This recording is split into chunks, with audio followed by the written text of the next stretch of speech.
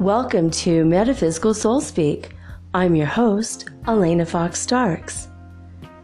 Hi guys. Hope the week is starting off wonderful for you. I am feeling much better. The body I'm inhabiting is recovering nicely.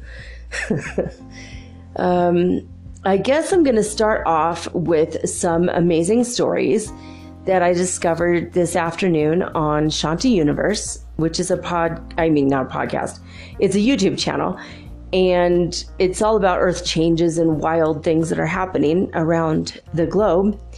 So I did mention that there was a bomb cyclone that occurred, in the past week or two. And it was hard hitting mostly in Nebraska, but between pretty much Idaho all the way to Minnesota, like the whole U.S.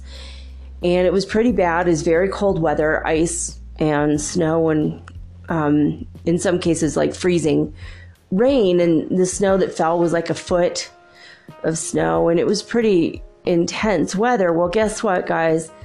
If you are anywhere between Wyoming to Minnesota, this is going to happen again this week. The scientists are expecting, the climatologists are expecting a new bomb cyclone to hit. So batten down the hatches, mateys. It's going to be another cold one, another wet one. Just do what you can to grab your supplies. Make sure you have enough dry firewood and food in case you get shut in for a week or two. I don't know where you're at, but they do say it's expected to hit the same areas as before, but just like an hour north. So if you were lucky enough that this went just south of you, you might be in the path of it this time. So please take care. My thoughts and prayers are with you guys, and just keep focusing on love and the light. Another story today. This one's going to be another snakiness. I don't know why all the snake news comes to me, but it finds its way in. The largest python ever discovered in the Florida Everglades was just discovered in the past week. It took many, many men to hold it up. It was 140 pounds. It had eggs, 73 eggs in it.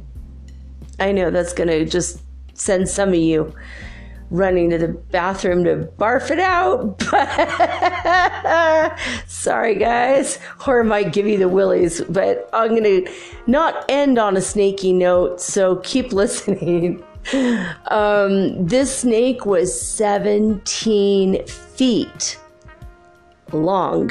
17 feet. Holy cow. Well, probably could eat a cow if that. Ooh, that's such a big snake. But it was a python, and they are an invasive species in the Florida Everglades. They don't normally belong there.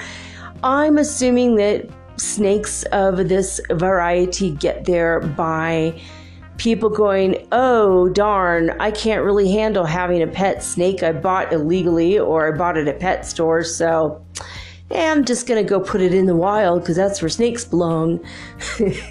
A lot of people do that. They do this with koi fish, which grow ginormous and ruin habitats. People do this with a lot of creatures, especially in Florida. It's like they don't understand. They haven't gotten the memo that for like 50 to 75 years have already been given to people repeatedly not to do this. Don't take one species from one continent and bring it to another continent. I mean, you do this in Australia, that's a $10 million fine and possible jail time. You know, it's just a no-no, people. But anyway, they did find a 17-foot python, and I just thought it was interesting, so I'm reporting it and letting you guys know. Here's some really strange, slightly disturbing news. In Yellowstone, the scientists there, geologists, have finally released information that they suspected since 2006, but recently they came out and said definitely now it's obvious. So, you know, science, it takes time to kind of make an accurate or adequate scientific assessment of a situation. And they're saying that finally they discovered between West Tern Lake and Tern Lake in the Yellowstone Park, the national park, where there is the biggest volcano on Earth, or one of the biggest underground volcanoes on Earth exists there. They have discovered that there is a hot spot where the magma is coming so close underneath the ground, but it's coming so close up to the surface that there's this massive area of trees that have just died off since 2006, and it's gotten bigger and bigger and bigger. The land itself has gotten hotter and hotter and hotter, and then there's some seepage of sulfur or sulfurous gas coming from the ground. And in the past, in different areas of Yellowstone, there has been massive die-offs of buffalo and deer, mostly near the lake. And there's even been hot springs that there was one guy who thought, oh, cool, hot spring, tells his sister, I'm going to hop in. And he freaking hopped in, and his bones came right back up because it was acid. Duh. Do not thin out the herd by hopping into a random vat of what you're assuming is safe water. Don't ever do that. Don't ever go off the beaten path, especially at Yellowstone, because, I mean, you're probably going to end up in that book where they talk about the world's stupidest deaths. That's not a good way to go. It's a funny way to go out. I mean, you know, honestly, I do appreciate the humor.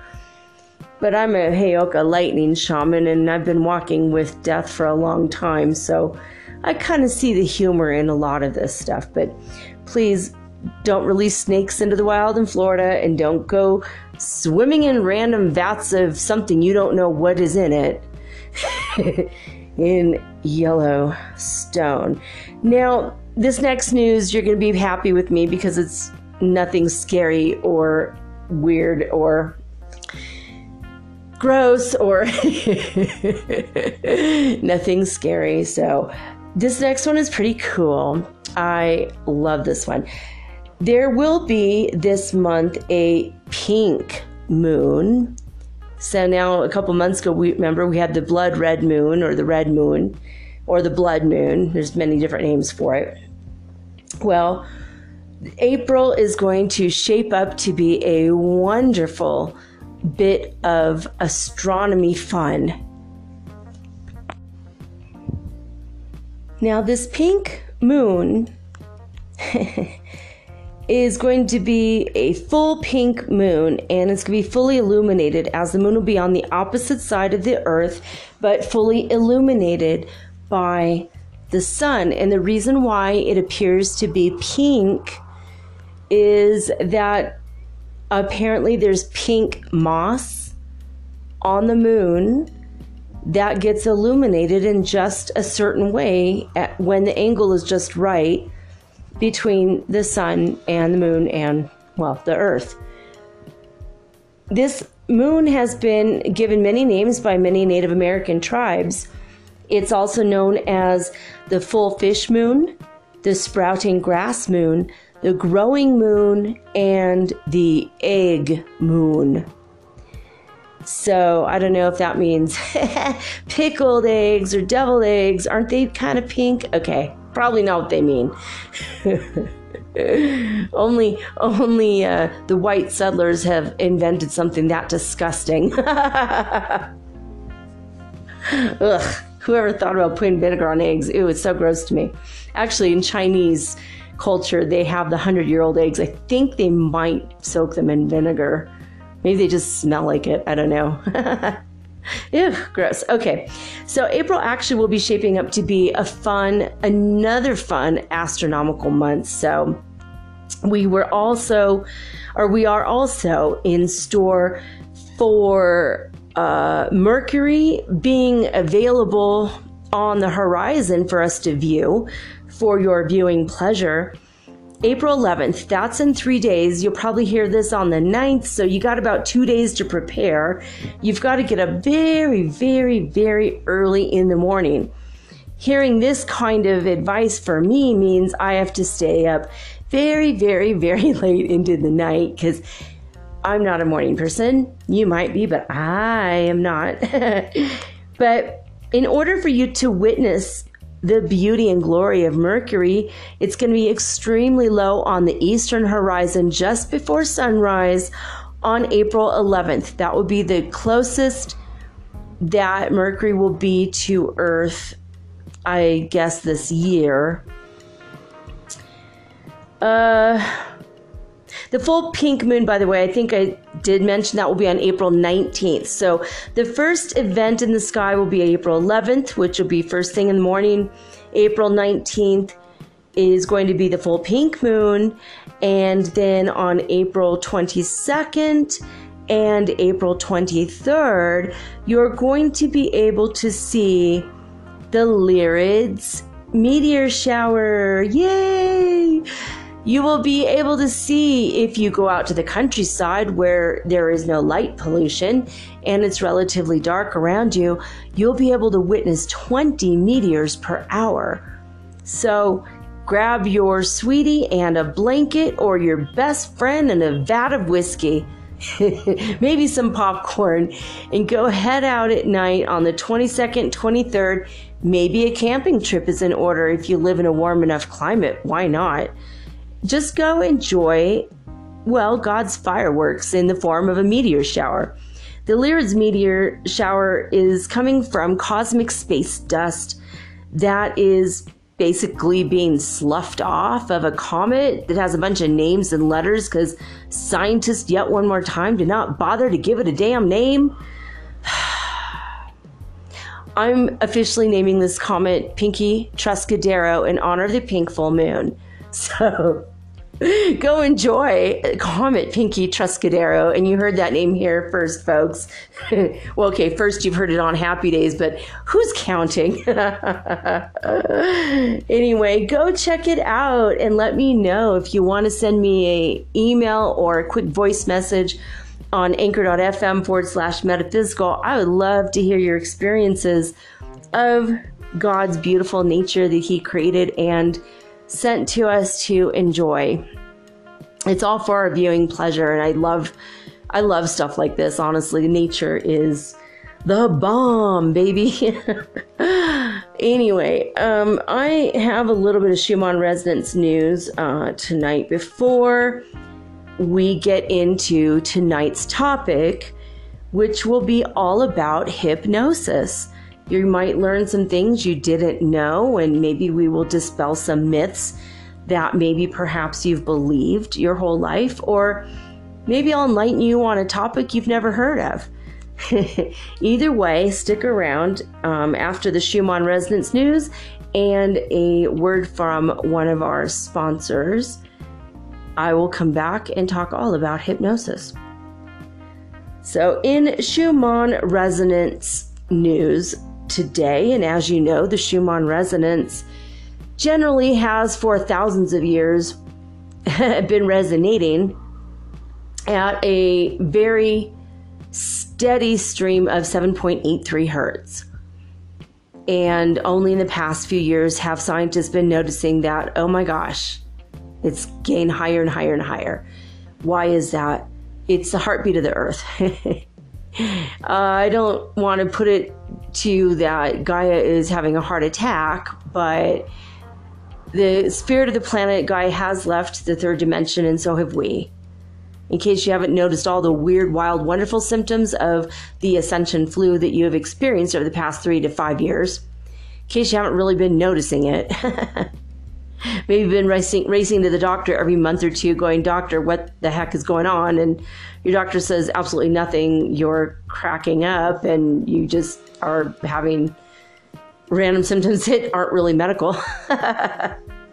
Hopefully that's not been you. Hopefully you've been aware and awakened and enlightened, and you understand that we are collectively as humans going through a waking up process. We are ascending to the fifth dimension. The end of the schematic has already passed. The 3D is no more. You might have remnants of things that you have to get rid of emotionally, psychologically, spiritually, or sometimes physically. Like I'm going through some symptoms right now. My body got sick. And it's probably just remembering some of the crap I went through as a child. And I've been remembering and missing my childhood. So I think it might be related to that. Might be related to past lives. But as I go through this process of eliminating the illness in the body I'm inhabiting, and I'm getting a little bit more sleep and taking care of this body, I've noticed since we hit the fifth dimension on April 1st, my hair is not really growing out white anymore. It's growing back red like it was years and years ago. I've gotten younger. I'm getting younger. I'm excited about that. Not aging anymore. I'm youthing. I've stopped the cellular degeneration process and deterioration process, and the aging process is no more. But I've often said I'm 29. I'm going to be 29 forever, guys. So the Schumann resonance, when it hits 40 hertz, that means that it's the bottom rung of the fifth dimension. And in the past 24 hours, it says, the scientists report, 9 a.m. UTC time. Not much calm today. Again, moderate activity. So far, the amplitude of the frequency after a few hours without peaks from 4 a.m. UTC has returned with movements around 25 hertz. And then it says at 1700 UTC. Today's amplitude remained above 15 hertz for about 5 hours, from 5:30 to 10:30 UTC. As previously reported, the maximum peaks were around 25 hertz in the first hours. So, pretty calm today for the most part. Last month on the 17th, we reached well over 150 hertz. I expect that's coming again. It was 3 months in a row like that. I don't know. We'll see. Only time will tell. Anyway, guys, I am going to take a quick break. And when I come back, I am going to teach you the very basics of hypnosis and what hypnosis can be used for. What can you go to see a hypnotherapist about that will change your life after this.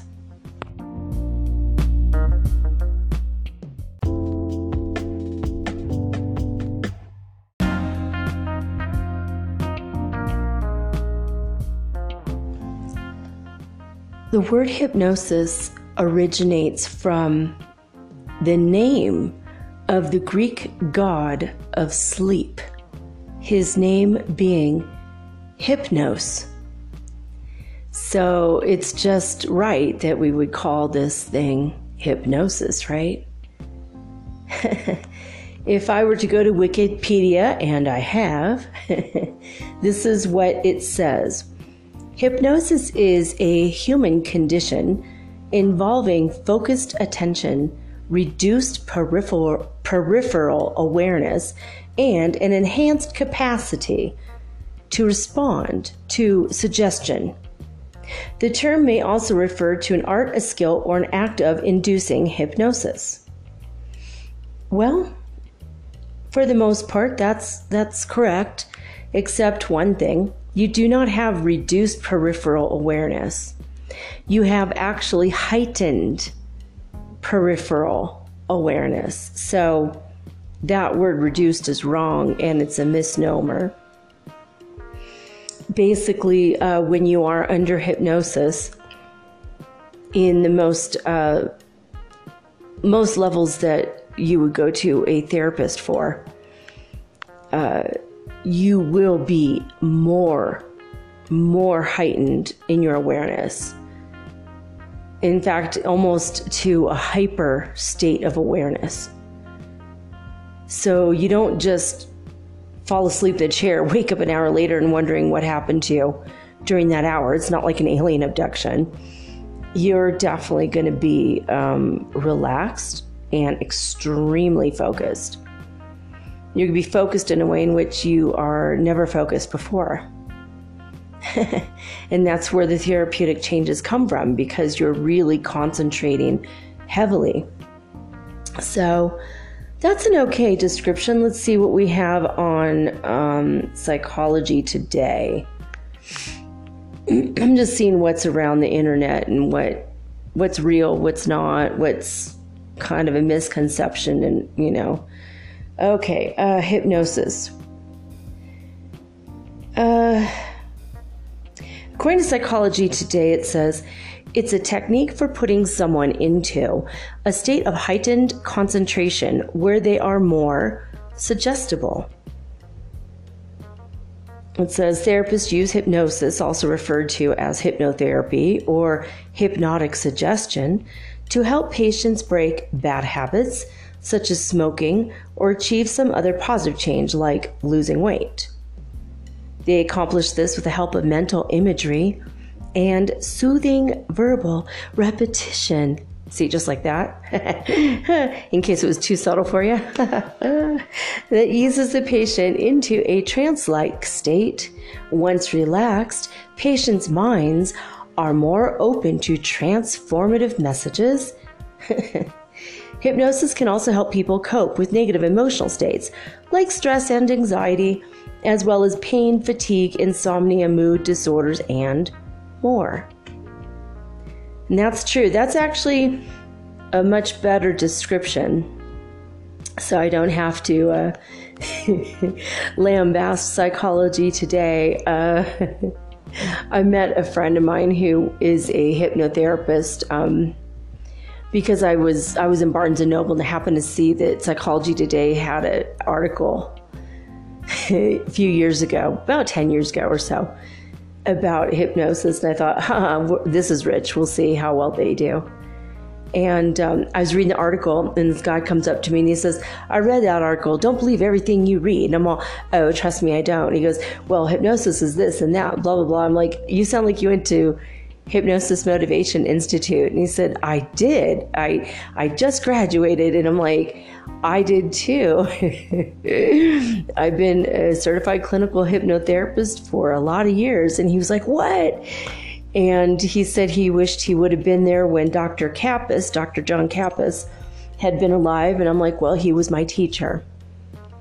So he is the one who started Hypnosis Motivation Institute.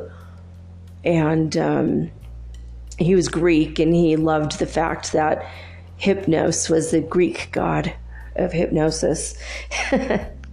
He had a special, certain pride in that, I think, to be honest with you. And as far as I know, his son George Kappas is still running the school. It's in Tarzana, California. You can attend as a part of a residency or in an online capacity if you wish to learn hypnosis and how to become a hypnotherapist. They don't really teach stage hypnosis, but they give hints and tips if you wanted to go that route. They don't teach you how to have stage presence or anything like that, because it's a therapeutical to therapize you. Oh, and here comes our thing we have to turn off. I turned it off. I didn't know what happened. The hawk had to speak, I guess. Okay, so God, earlier I was recording this and my friend, actually my first Spanish teacher in Guatemala that taught my kids how to speak Spanish, called me 5 minutes in to this episode. I'm like, are you kidding me right now? But it was cool. It was really wonderful to hear her voice, and she's learning English. And I'd moved from the Bay Area to Guatemala and learned Spanish from her. And now she lives in Guatemala. I mean, now she lives in the Bay Area and no longer in Guatemala. So it's like we were just displaced. Anyway, so basically, I learned from what I consider to be one of the best.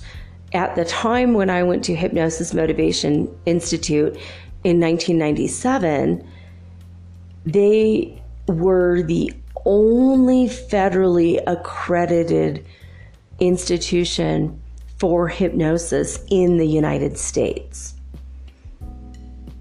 You know, the federal government only recognized one in the whole country, and that was it. And my husband and I graduated at the top of our class. 2,500 people were at the graduation ceremony. He and I did not attend because he had a crazy ex-wife that threatened to come to our graduation and, well, murder us. So we didn't go to our own graduation because of a crazy lady, but sometimes I regret that, but I don't know if she actually went or not. But we were number one and number two out of 2,500 people. And since he died, I can reasonably say that I am number one, at least from our graduating class of 1997. So I learned how to hypnotize people in my first week. And it took a month to perfect my techniques. And then it took a year and a half to learn how to apply hypnotherapy or hypnosis in every possible scenario with any and every possible thing that could ever come up. So as far as treating people with heroin addiction, or people who have been raped or who have multiple personality or anything, the only thing that we cannot treat with hypnosis is schizophrenia and psychotic dissociative disorders. Everything else can be helped. 99% of the population can be hypnotized. 1% cannot. Well, they think they cannot. I know how to hypnotize them because I went to the best school. and I know how to hypnotize literally everybody except for, again, the people with schizophrenic disorders and psychotic disorders. And there's a telltale sign if they don't know they have these disorders. When you start to hypnotize them, their whole body will start to spin kind of like in a circle. Not spin, not like not like an owl's head or a sit and spin. But they kind of start rocking in a circular fashion when they get hypnotized. And it's really weird. I hypnotized somebody that had that, and I said, okay, you're done. You feel better? It took him right out of it. I'm like, all right, you're done. Okay. I don't know if he was really psychotic or not, but I wasn't going to take any chances. And I learned vocational and avocational self-improvement is what we were trained to focus on.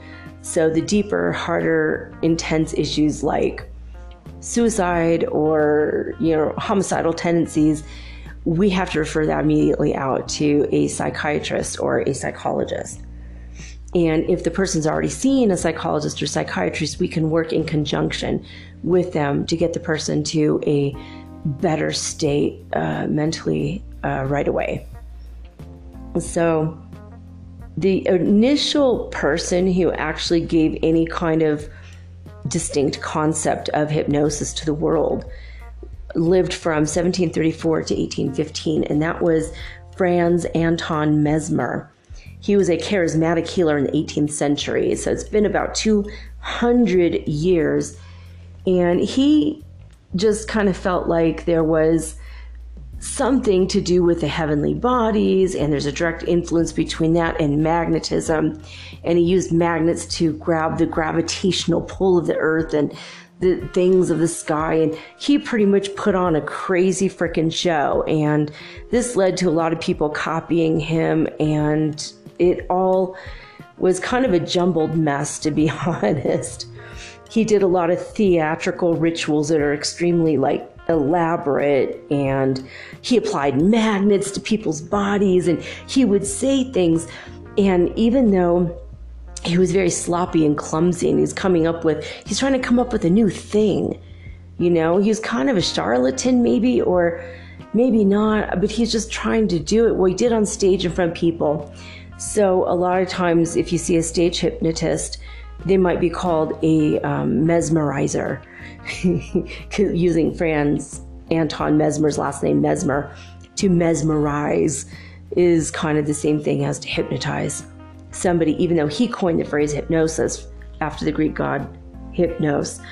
And basically he would give suggestions to people while he was doing this, but he didn't really know what the heck he was doing. And people incidentally would get better because they would kind of be in a state of environmental hypnosis, which is when you're on stage and you have a million eyes on you and you've agreed to be there. You've already agreed to go into a state of hypnosis, whether this guy knew it or not.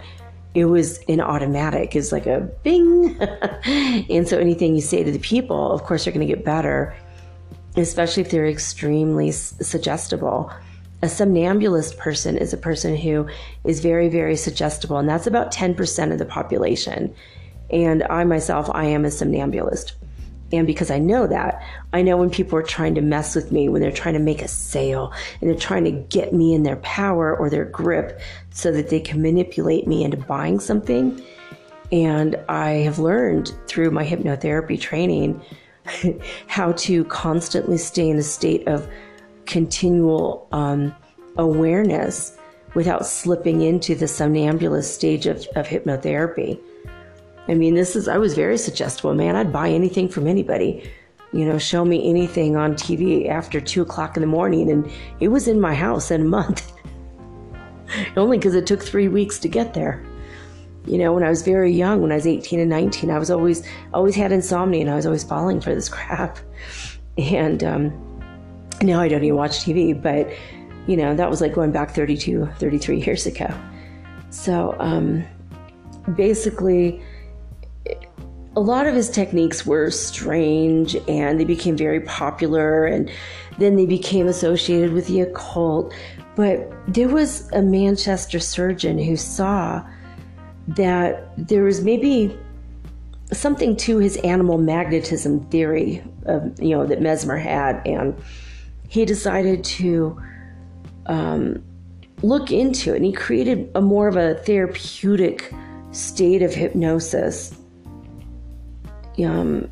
And that was like in 1843. So, 30 something years later, he's like, there might be something to this. And he wanted to legitimize the psychological phenomena. He thinks that it had nothing to do with actual magnets, but there was a reason that, maybe people were getting better. And he thought maybe there's something to the human mind. The human imagination, the way we think. This is well before the law of attraction, right? So he came along, and a lot of other things came along. There was a Hermetic Order of the Golden Dawn. It was founded by Aleister Crowley. And he liked the idea of the magnetic theories of mesmerism, so he took it in a more occult way. And then the Christian Science people came along, and the ideas of faith healing and curing with your mind. And I don't know, Christian Science, sure has its place, but I used to be friends many, many years ago with somebody who worked for Jane Russell, the famous movie starlet of the 1950s and 60s. And she was best friends with Marilyn Monroe, in case you don't know who she is. She was always the buxom brunette And then in the 70s and 80s, she had these sexy bra commercials.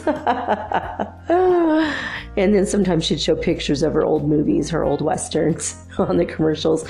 They were rather cheesy, but she made a living at it. And she was a very sweet and loving human being, and she did a lot for charity.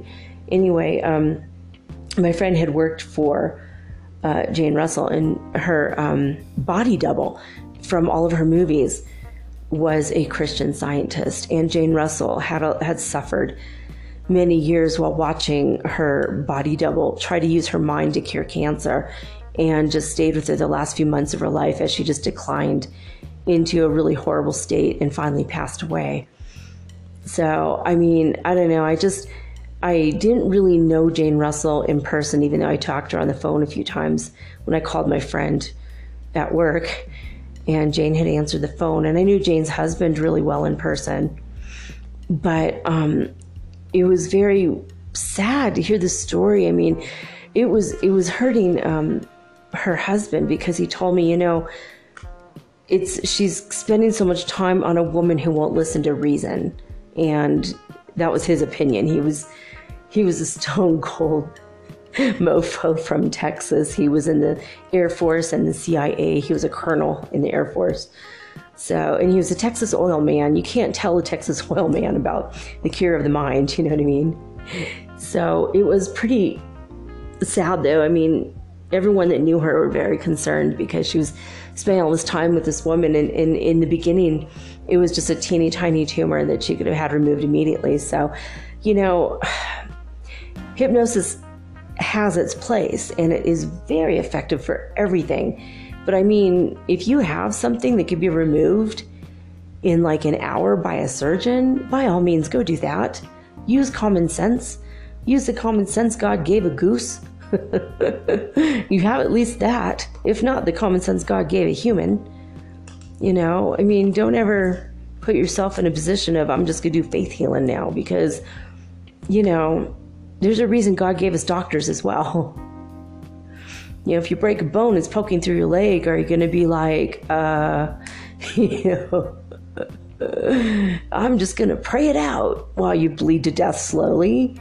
I mean, Ellen just did a special called Relatable. If you have Netflix, go check it out. It is hilarious. But she grew up in a faith healing situation with her family, and there's a hilarious story she tells about that. But anyway, so James Braid decided that hypnotic induction would be a way in which you could relax a person's nervous system, and that you can certainly try to cure them by suggestion while their relaxed state of mind is obvious. So like when someone is in a state of hypnosis, they're in a trance like relaxation. Maybe if you give them the correct suggestions, that might be something. So he also came up with physiological explanations of hypnosis, but he thought that maybe it was the mental factors that was more important. And a lot of people came along later, Ivan Pavlov and Charcot. He believed that there was not a neurological explanation at all of hypnosis, and that's not true, because there's a definite neurological explanation. But he didn't know that. He was just trying, and that was by the end of the 19th century. His idea was kind of, found to be false. And then there was later another school that came up by Liebald and Bernheim, and let's see, I'm looking at this list. It's a huge list. It's a lot of people just try to develop their little situation. How did this, maybe they could further this idea and theory along. And Sigmund Freud, he studied under Charcot, and he had a very deep interest in hypnosis. And I believe that later Carl Jung did as well. And then the foremost early researchers into what we know as modern day hypnotherapy or clinical hypnotherapist, which is what I do. Well, it's Clark Hull, and then he had a student called Milton Erickson. And by far and away, Milton Erickson, by God, he came up with a book, Hypnosis and Suggestibility is the scientific research. And that's Hull's from 1933. But by God, Milton Erickson came up later with Ericksonian hypnosis, and he came up with a book of thousands and thousands and thousands of suggestions. It's an enormous book. And he does double bind suggestions.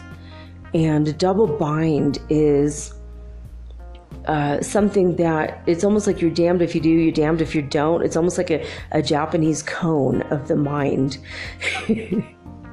And when we use a double bind for people, it's for people that are very stubborn and won't go into hypnosis easily. And we do a double bind, and it gets a person relaxed almost twice as fast. So, like, you imagine that you have a book on your hand, and the more you hold your hand up, the heavier the book gets. And the heavier the book gets, the more you hold your hand up. And if you want to prove to me that you're in hypnosis, your hand will still stay up. But if your hand falls, you're going to go into hypnosis twice as fast. So, like that example, that's kind of an example. So it's like, you're damned if you do and you're damned if you don't. You're going to go into hypnosis anyway. You might as well just face it. But Erickson had come up with thousands and thousands and thousands of amazing suggestions for like every possible medical thing a person could have wrong, any mental, emotional thing a person could have wrong. And he dedicated his whole life to this. And I am so happy because all of this led to neuro-linguistic programming and all kinds of other forms of therapy. Later led to EMDR, eye movement desensitization, and rapidization, I think. I forgot what it's called, EMDR. If you talk to the person who invented EMDR, she says it has nothing to do with NLP and nothing to do with hypnosis. Even though the professor who owns the school, who's a friend of mine, I'm also a student in that school right now to earn my doctorate in art therapy, expressive arts therapy. He told me, he's like, honestly, it's just hypnosis. It's just by another name, to be honest. And there's a very specific protocol, and she wanted it to be very exclusive and only people with master's degrees can learn this therapy. But he secretly taught me the therapy. It took 10 minutes. I'm like, this is super simple. And he's like, yeah, it is. He's like, but when you get your master's, go and get the actual degree from her, make her happy. Don't put your shingle up because she'll try to sue you. And I'm like, okay, Francine or something is her name. But it's kind of cool though, because hypnosis is like a tool that we can use to help heal a lot of stuff that's stuck in the psyche, in the subconscious mind. And when I went to school, I was taught I had a conversation with one of the teachers outside of the classes. So this is not taught in the school, but by this teacher to me directly. She taught me how to talk to people who have had an alien abduction. That became her specialty for a while. She didn't believe in aliens. She didn't believe in ET. She didn't believe in any of it. But she said, the way I look at it is this. If you're being abducted, that's a problem. We should fix it or try. And if you are not being abducted, but you think you are, that's a problem. We should fix it or we should try. She said, either way, it's extremely fascinating. And I never have a boring day at work. And she was raising two twin babies at the time. And she said she loved to just completely get out of her head and go see her clients that were being abducted or thought they were. And for me, I know that alien abduction is real. I've experienced it. I've got scars on my body to prove it. I know I've got implants in my body. I could feel them under the surface of my skin. My good friend in Canada sent me pictures of x-rays that prove that she has also implants under her skin. Thousands and thousands and thousands of people in the United States have been abducted, and they also have had implants under their skin. And more people are coming forward. So it's a common thing now. And many governments around the world have flat out stated this is true and it's real and it's happening. And our government just released a bunch of documents last year or 2 years ago. So it's a kind of a well-known fact now that it's real, not just a speculation that half the people are crazy or whatever. But basically, what I've learned about hypnosis, I'm going to tell you some basics. When you're going about your day, generally speaking, I would have to say at least 4 times during your day or during your week in which you are automatically in hypnosis. And this is called environmental hypnosis, and it's a natural state of mind. The first 15 minutes in which you wake up, you are in hypnosis. So if you are very negative Nelly and you're going to say not good things about yourself, your life, you wake up and say, I hate my life and you suck and this is the worst breakfast I ever ate and blah, blah, blah. The first 15 minutes of your day is going to determine the rest of your day. You wake up super negative like that, you're not going to have a good day or a good life or any good relationships, period. Because you just programmed 86% of your subconscious mind to take that in. It's like you have just become an evil hypnotherapist for yourself. So the best way to do it is you wake up in the morning, your feet touch the ground, and you go, thank you, God, for giving me another day. I've got breath in my body and life in my veins, and I'm going to get up, and I'm grateful for this day. Throw open your curtains, look out, or your shades, you look outside and go, oh, yeah. Even if it's raining, be grateful that God is washing all the negativity out of the air for you. All the pollution is going. Everything is going. And there's an ozone in the air that's healthy for you to breathe. It's negative ions. And be grateful for it. If the sun is out, put your face in the sun for a minute and just say, thank you, God. Thank you for giving me my vitamin D today. You know, just be super positive. The first 15 minutes are the most important of your day. It has nothing to do with breakfast. You don't even have to eat breakfast. In fact, some people say now, maybe skip breakfast if your stomach hurts in the morning or you don't feel like eating, and don't ever force it if you're not hungry. I agree with that. But the first 15 minutes are very important. And if you have the time and the luxury, stay in bed for those 15 minutes and say those I am statements. Remember from yesterday's podcast, I am, I is the name of God. I am healthy. I am whole. I am God incarnate inhabiting a human body. I am a child of the divine and I'm 100% loved. I am never alone.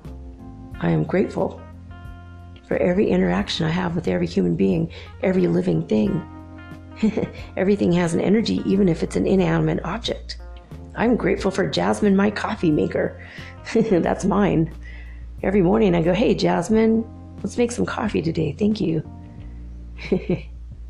I've done a couple inanimate objects that are actually animate in my podcast so far. So you could go back and look for them if you're new. So the second time in which you are highly likely to be under the influence of environmental hypnosis, which is a natural state of hypnosis that happens to every human being.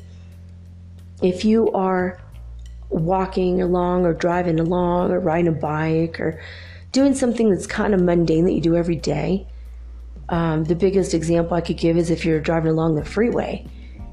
And as you're driving along the freeway, you start to think about your life and thinking about different things, and you're planning your dinner and you're thinking about your breakfast or an argument you had or a wonderful experience you had, whatever it is you're thinking about. and you kind of go on autopilot. And when you go on autopilot, you are in environmental hypnosis and you missed your turn off. Or you get home and you're like, how the hell did I get here? I don't remember the trip. Then you start to get scared, like, oh my God, what's wrong with me? That's environmental hypnosis. I'm going to tell you in a minute how to get out of it. The other time in which we tend to go into environmental hypnosis is when we go shopping. Oh God, they get you with the shopping and the colors. If you're colorblind, you're probably not as suggestible. But if you like the pretty shiny objects like I do, and you love those bright, amazing colors, and the end caps are always so interesting at the grocery store or at Target or department stores, Target, my dad used to call Target. We're going to the French store. Where? Target. It's like, Dad, that's not French. He's like, yeah, I know, but it sounds fancy. But if you go to a store and your plan was to go buy 2 things or 3 things, and you're going to spend 20 minutes, no more than 15, 20 minutes, and 3.5 hours later, you've just spent $150 to $200 and you went for like freaking Q-tips or something, box of Kleenex or, a bar of soap, and then suddenly your whole basket is filled and you don't know what the hell just happened to your time, and now you're spending all this money. See, the music is meant to mesmerize you, hypnotize you. The pretty colors, the end caps, the busy nature, and the vibration of those frickin' insidious lights. Those overhead, they're so bright, those horrible neon fluorescent lights. All of that is created to put you into a state of natural environmental hypnosis. It induces it, and then they talk about their specials, and then people come and they see that you're kind of into looking at something, and then they'll go, can I help you find anything? And it's all super insidious. But that's when you're in a natural state of hypnosis. Now, I said that there's 4 times. The 4th time is the last 15 minutes before you go to bed. Now, depending on what you feed your mind at the end of the day, when you lay your head first on your pillow, that's going to determine how your life goes. That is the seat of the law of attraction as far as I'm concerned. You go to bed at night and you say, thank you, God, for giving me the house of my dreams. And you close your eyes and you're in that mansion. And you're grateful you have that mansion. You might be living in a damn shack in the forest, but you keep thinking that you're going to get your mansion. It's that simple. Thank you, God, for bringing me the love of my life. I'm so glad he's here to put his arms around me, and I'm here to hold his hand or her hand, depending on, what you hope to have in your life. Thank you for the true love, whatever. If you do that for the last 15 minutes of your day every day, you're going to program your life in the most amazing ways. Now, there's several kinds of hypnosis. That's one. When you're natural environmental hypnosis, and before you sleep and when you first wake up, you can program your own mind.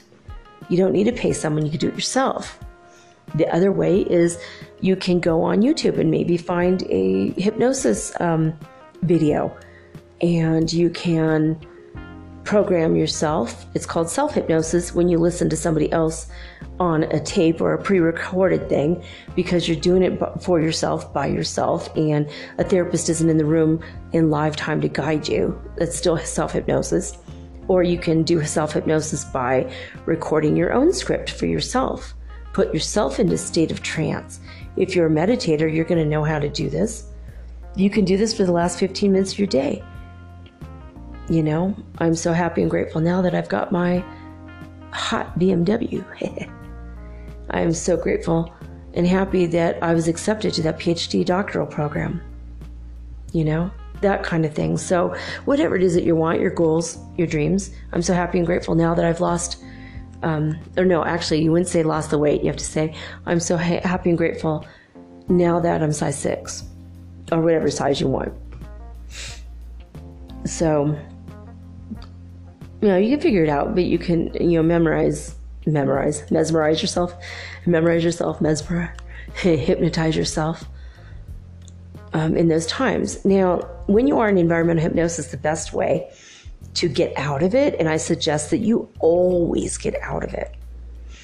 You don't want people to manipulate you. It's just not fair to you. So what I do, and what I train all of my clients to do, is put your hand in a fist in front of your body. Put your arms straight out in front of your chest, in front of your heart chakra. And you look at the back of your hand and you say 1, 2, 3, 4, and then you open your hand just really rapidly and you say 5 as you look at your 5 fingers opened. Your hand palm facing away from you. Fingers open, you say 5. Eyes open, wide awake. Take a deep breath and then you could tell when you're in environmental hypnosis, you look at yourself in the mirror. Your eyes will be glazed over like you've been smoking the best ganja of your life. When your eyes glaze over like a donut, I know you're in hypnosis.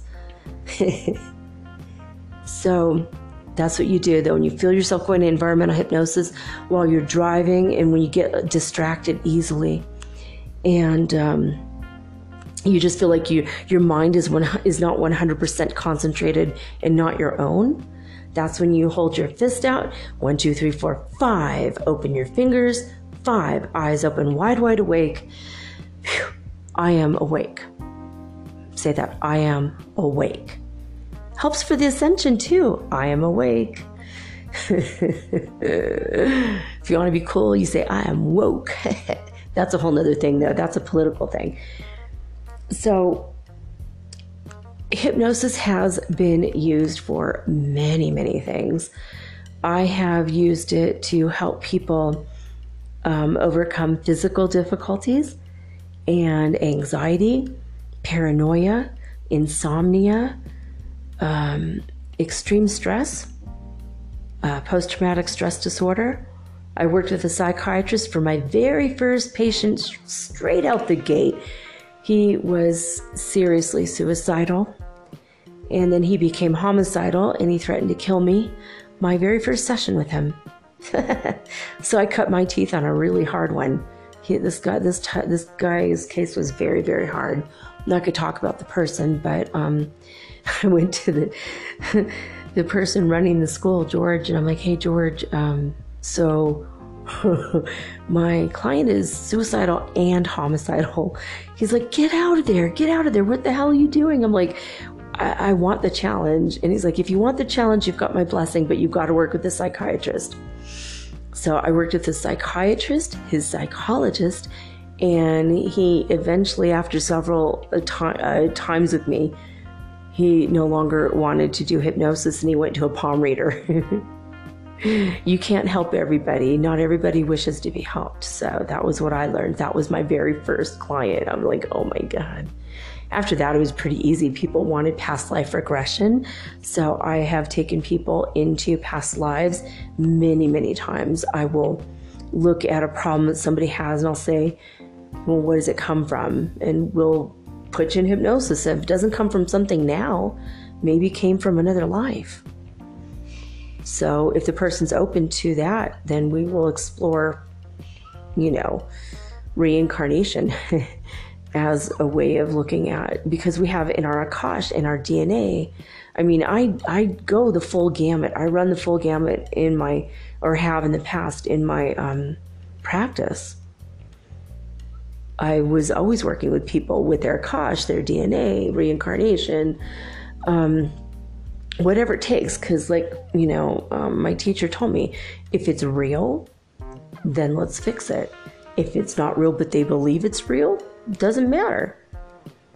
Now, the subconscious mind does not know the difference between fact and fantasy, and hypnotherapy is not allowed as far as court cases are concerned. So If you think you're going to uncover some memory and bring that to a court to prove so-and-so did something to you, not going to happen. It will not be admissible. It will never, ever, ever be admissible in court, because the subconscious mind is 86% of the mind, and the conscious mind is 12%. And the subconscious mind does not know the difference between fact and fantasy, which is why and how the law of attraction works. If you could take all the negatives inside your subconscious mind that say things like you're homeless, or you're never going to amount to anything, or you don't deserve a house, and you could turn all those negatives and put a line up and down and make them into positives, what will happen is, by sheer positivity and law of attraction, you're going to change your subconscious mind to draw and attract, almost mesmerize or magnetically draw to you every single thing that you wish. Everything your little heart desires will be yours if you can just turn all the negatives in your subconscious mind to positives. And so that's what I do as a hypnotherapist. I've gone to people's houses. For a while, I had a practice in Grass Valley. And then later, when I moved to Paradise, I had a roving hypnotherapy practice. I literally was the hypnotherapist that made house calls. And I went to many different people's homes, and sometimes to their place of work after hours. Would sit in the offices or at the schools. I saw a teacher who was at the high school in Paradise, and I drove all over the place, and I would go to great lengths for my clients. And I had even a woman over the phone that called me all the way from Sacramento. And I've done many phone sessions. Usually I prefer in person, but I've helped with a lot of things. I've seen some miracles. I saw a woman who told me she had a stroke and can't move her leg. I saw her move her leg in hypnosis. And afterwards she said, "Told you I couldn't move my leg." And I just went, well, yep, you're right. I wasn't about to tell her that she was faking it. I proved it to myself. That she was faking it, that she wasn't really paralyzed. But she had a thing called secondary gain, and I always look for secondary gain in my clients. You know, her secondary gain of not wanting, or if she didn't want to walk, because then she would have to move to a smaller house and therefore less housework. She was tired. She was old. She had gained a lot of weight. She wasn't feeling good. And it was overwhelming to her to live in such a huge house. And when the prospect came up of, oh, well, now we have to sell the house because you can't take care of it, she was absolutely overjoyed and elated. And she moved to a smaller house and became very happy when she simplified her life. And that was her secondary gain, because she couldn't bring herself to admit that she wanted her world different. She wanted to live a different life. And so she was able to blame her illness rather than tell the truth of how she truly felt. And it was also conscious. She wasn't even aware of any of it. She truly believed what she told me. Oh, I definitely can't move. I'm like, huh, it's funny. I saw her move her leg like she was kicking it. I mean, it's funny. It's funny to know this stuff, but you can't ever tell your client that. So I didn't. I was, always honoring and respecting my clients. But, it was hard because she had a child who had a dog, and they had to get rid of the dog, and she didn't like the dog, and she couldn't tell him, and it was part of that. It's funny, the secondary gain thing. It's funny what the subconscious mind does to us. I enjoyed it very, very much. I love, my degree was in psychology, and then my second degree was in clinical, I'm a certified clinical hypnotherapist. So basically clinical hypnosis is my secondary degree. And in that, I got a bunch of other degrees. And but for me, when I was in labor, my husband, especially the first time, I was scared to death to have a baby. I was so scared of the pain. And my husband had hypnotized me many times before. He also, we fell in love in hypnosis school. So we were both trained. And he told me that every time I would start a contraction, I would fall into a deep state of hypnotic relaxation. And so, sure enough, I fell asleep after every contraction. And it got so, my hypnosis was so strong that it stopped the labor, and they had to induce it with oxytocin shots.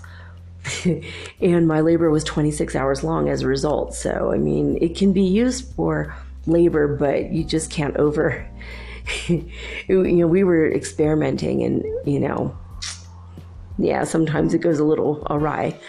But there are ways that you can stop pain in your body. You can stop habit. I've seen people stop nail biting, and of course smoking and losing weight. And sometimes, though, the weight loss ones don't work when it's over 50 pounds you need to lose, because now it's a medical condition usually holding you back. But I have witnessed people overcome Bell's palsy and goiter using hypnosis, but also in conjunction with a doctor. So don't ever go to a hypnotherapist expecting that you're going to have miracles if you have a medical issue and you're not also working with a doctor. It's like there's a time and place for everything, and there's a way to work the magic of hypnosis. But if you guys want to learn about hypnosis, again, go to Hypnosis Motivation Institute, or HMI, it's called. You could look for it on, just do a regular Google search, you'll find it. It's a very famous school, founded by Dr. Kappas.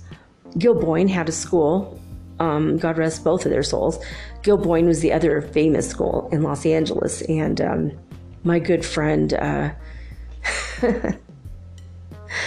my good friend went there, and he became the #1 hypnotherapist to do stage hypnosis in the United States, and he does a show in Las Vegas. And so you might have heard of him, Marshall Silver. Last time I talked to him, he had a son named, his wife had a baby, and they named him Sterling Silver. Greatest name ever.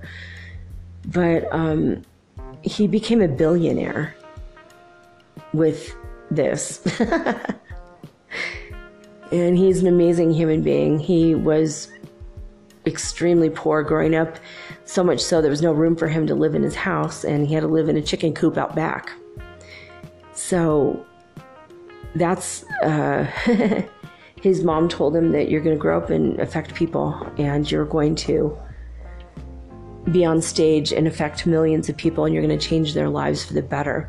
Don't ever listen to anything negative anyone tells you. Only listen to the positive within you. And she taught him how to hypnotize himself and how to use the law of attraction, even though she didn't know it was hypnosis or the law of attraction, but it worked. And Marshall is an amazing person. In fact, the first time my kids and I saw him in Vegas, I already knew him from before. And he's like, "Oh, Elena, how are you?" And my youngest just looked at me and he goes, "A billionaire knows your name?"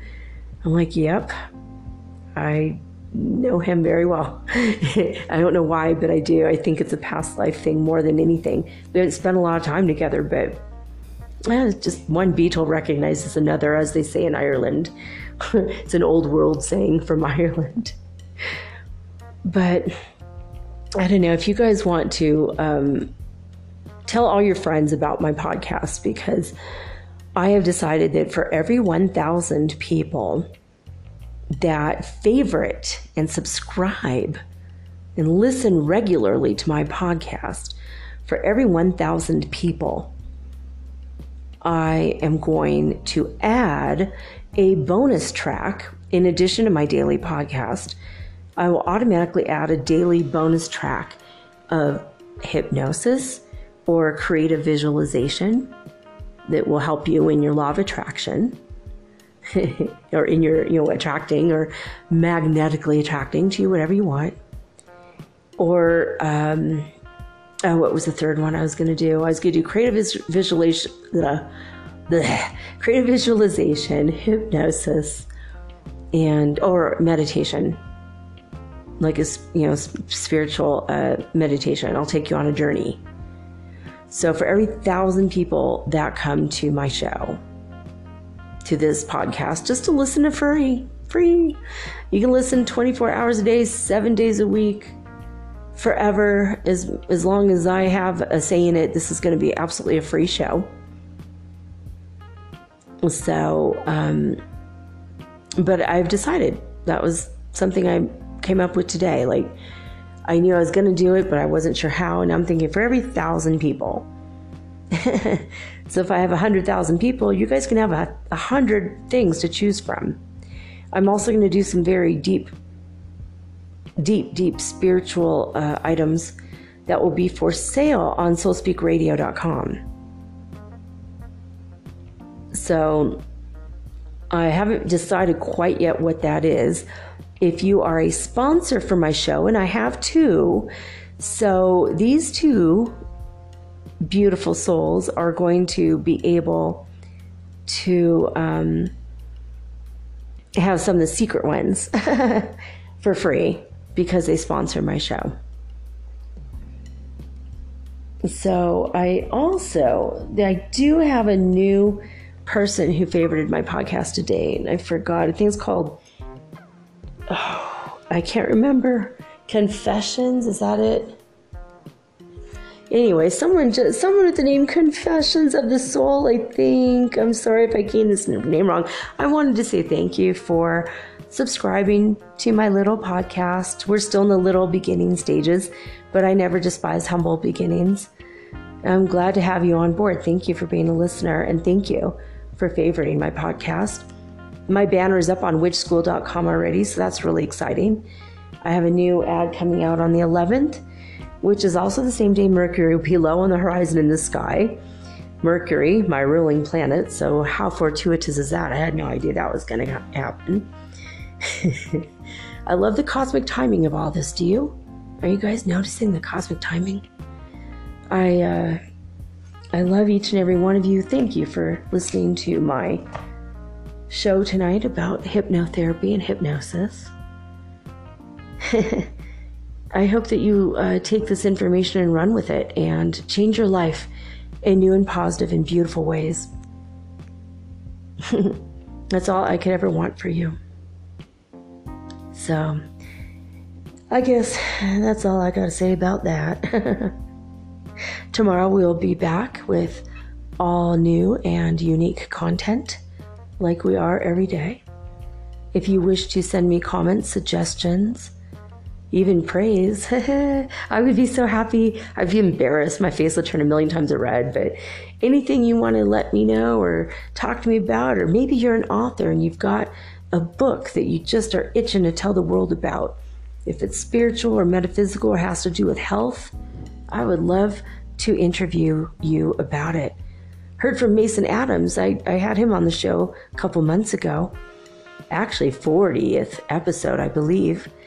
And he read his metaphysical poetry.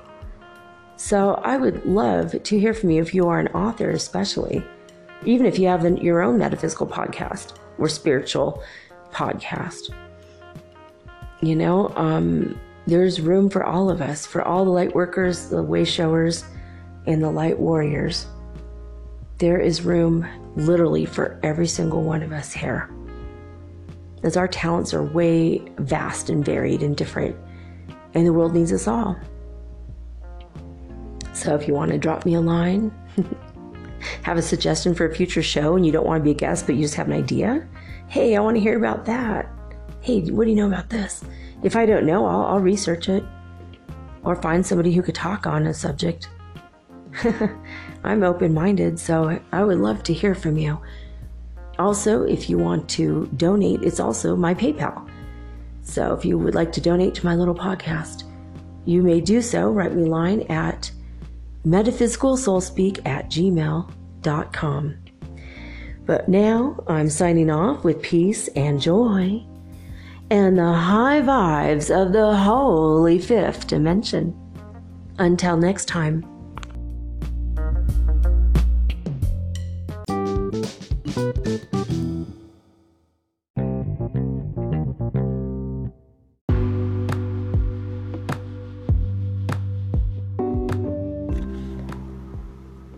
Metaphysical Soul Speak is run on sponsors and listener support. This means listeners like you. If you are so inclined to support my efforts and my little podcast, please visit me at anchor.fm/metaphysical and pledge an amount of your choosing today. Thank you.